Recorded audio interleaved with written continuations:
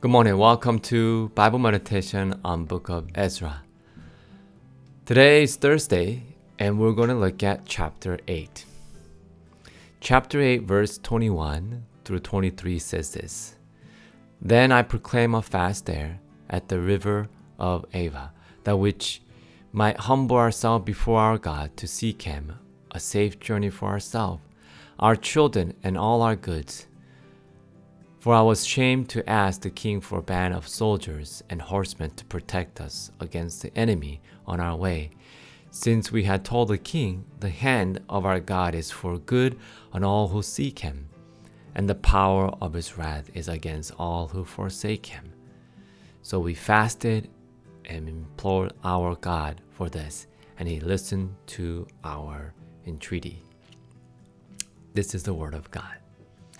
So what's happening here? So Ezra was given money and positions to rebuild the city. But he told the king that God will protect them from the enemy. And so he did not ask for armies to protect them. It's quite interesting because they will be traveling 900 miles on foot. And they will face all kinds of dangers. There's all types of people there around them, and they have gold and silver to rebuild the temple and the city and to really. But Ezra believed that God was with them. And so out of all the people, I believe Ezra deserved the faith reward. Now, does this mean that we need to do this all the time? No, it was a special time for Ezra. Because just like Paul, Apostle Paul, he had Roman soldiers to protect him as well. And then Nehemiah also, he requested his army to escort him as well. And so Ezra had a special faith for this journey. And he wanted to humble himself and all his people to learn to trust in God more than anything else. And so our God is the Alpha and Omega. What He starts, He finishes. If God is at the beginning of the journey and we trust Him, He'll remain with us throughout the journey and take us to our destinations. Our journey may be long for some people, but He will come through as we continue to faithfully trust in His way.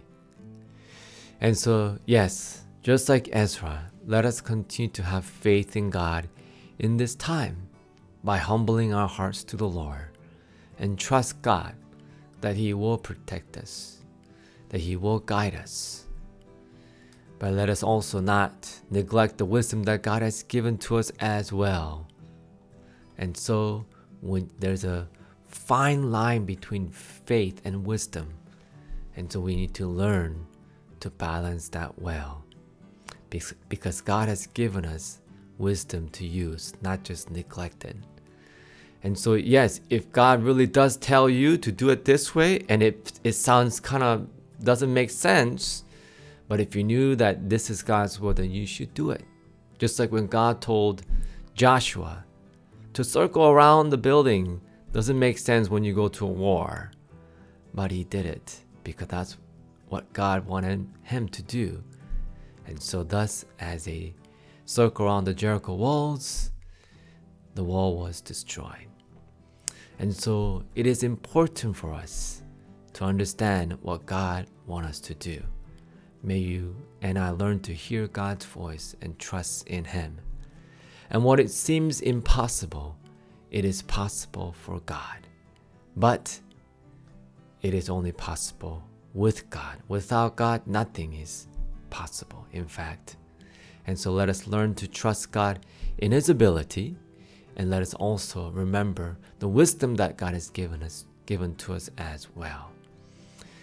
And so thank you for this time. I'll be praying for you, and I will see you next week.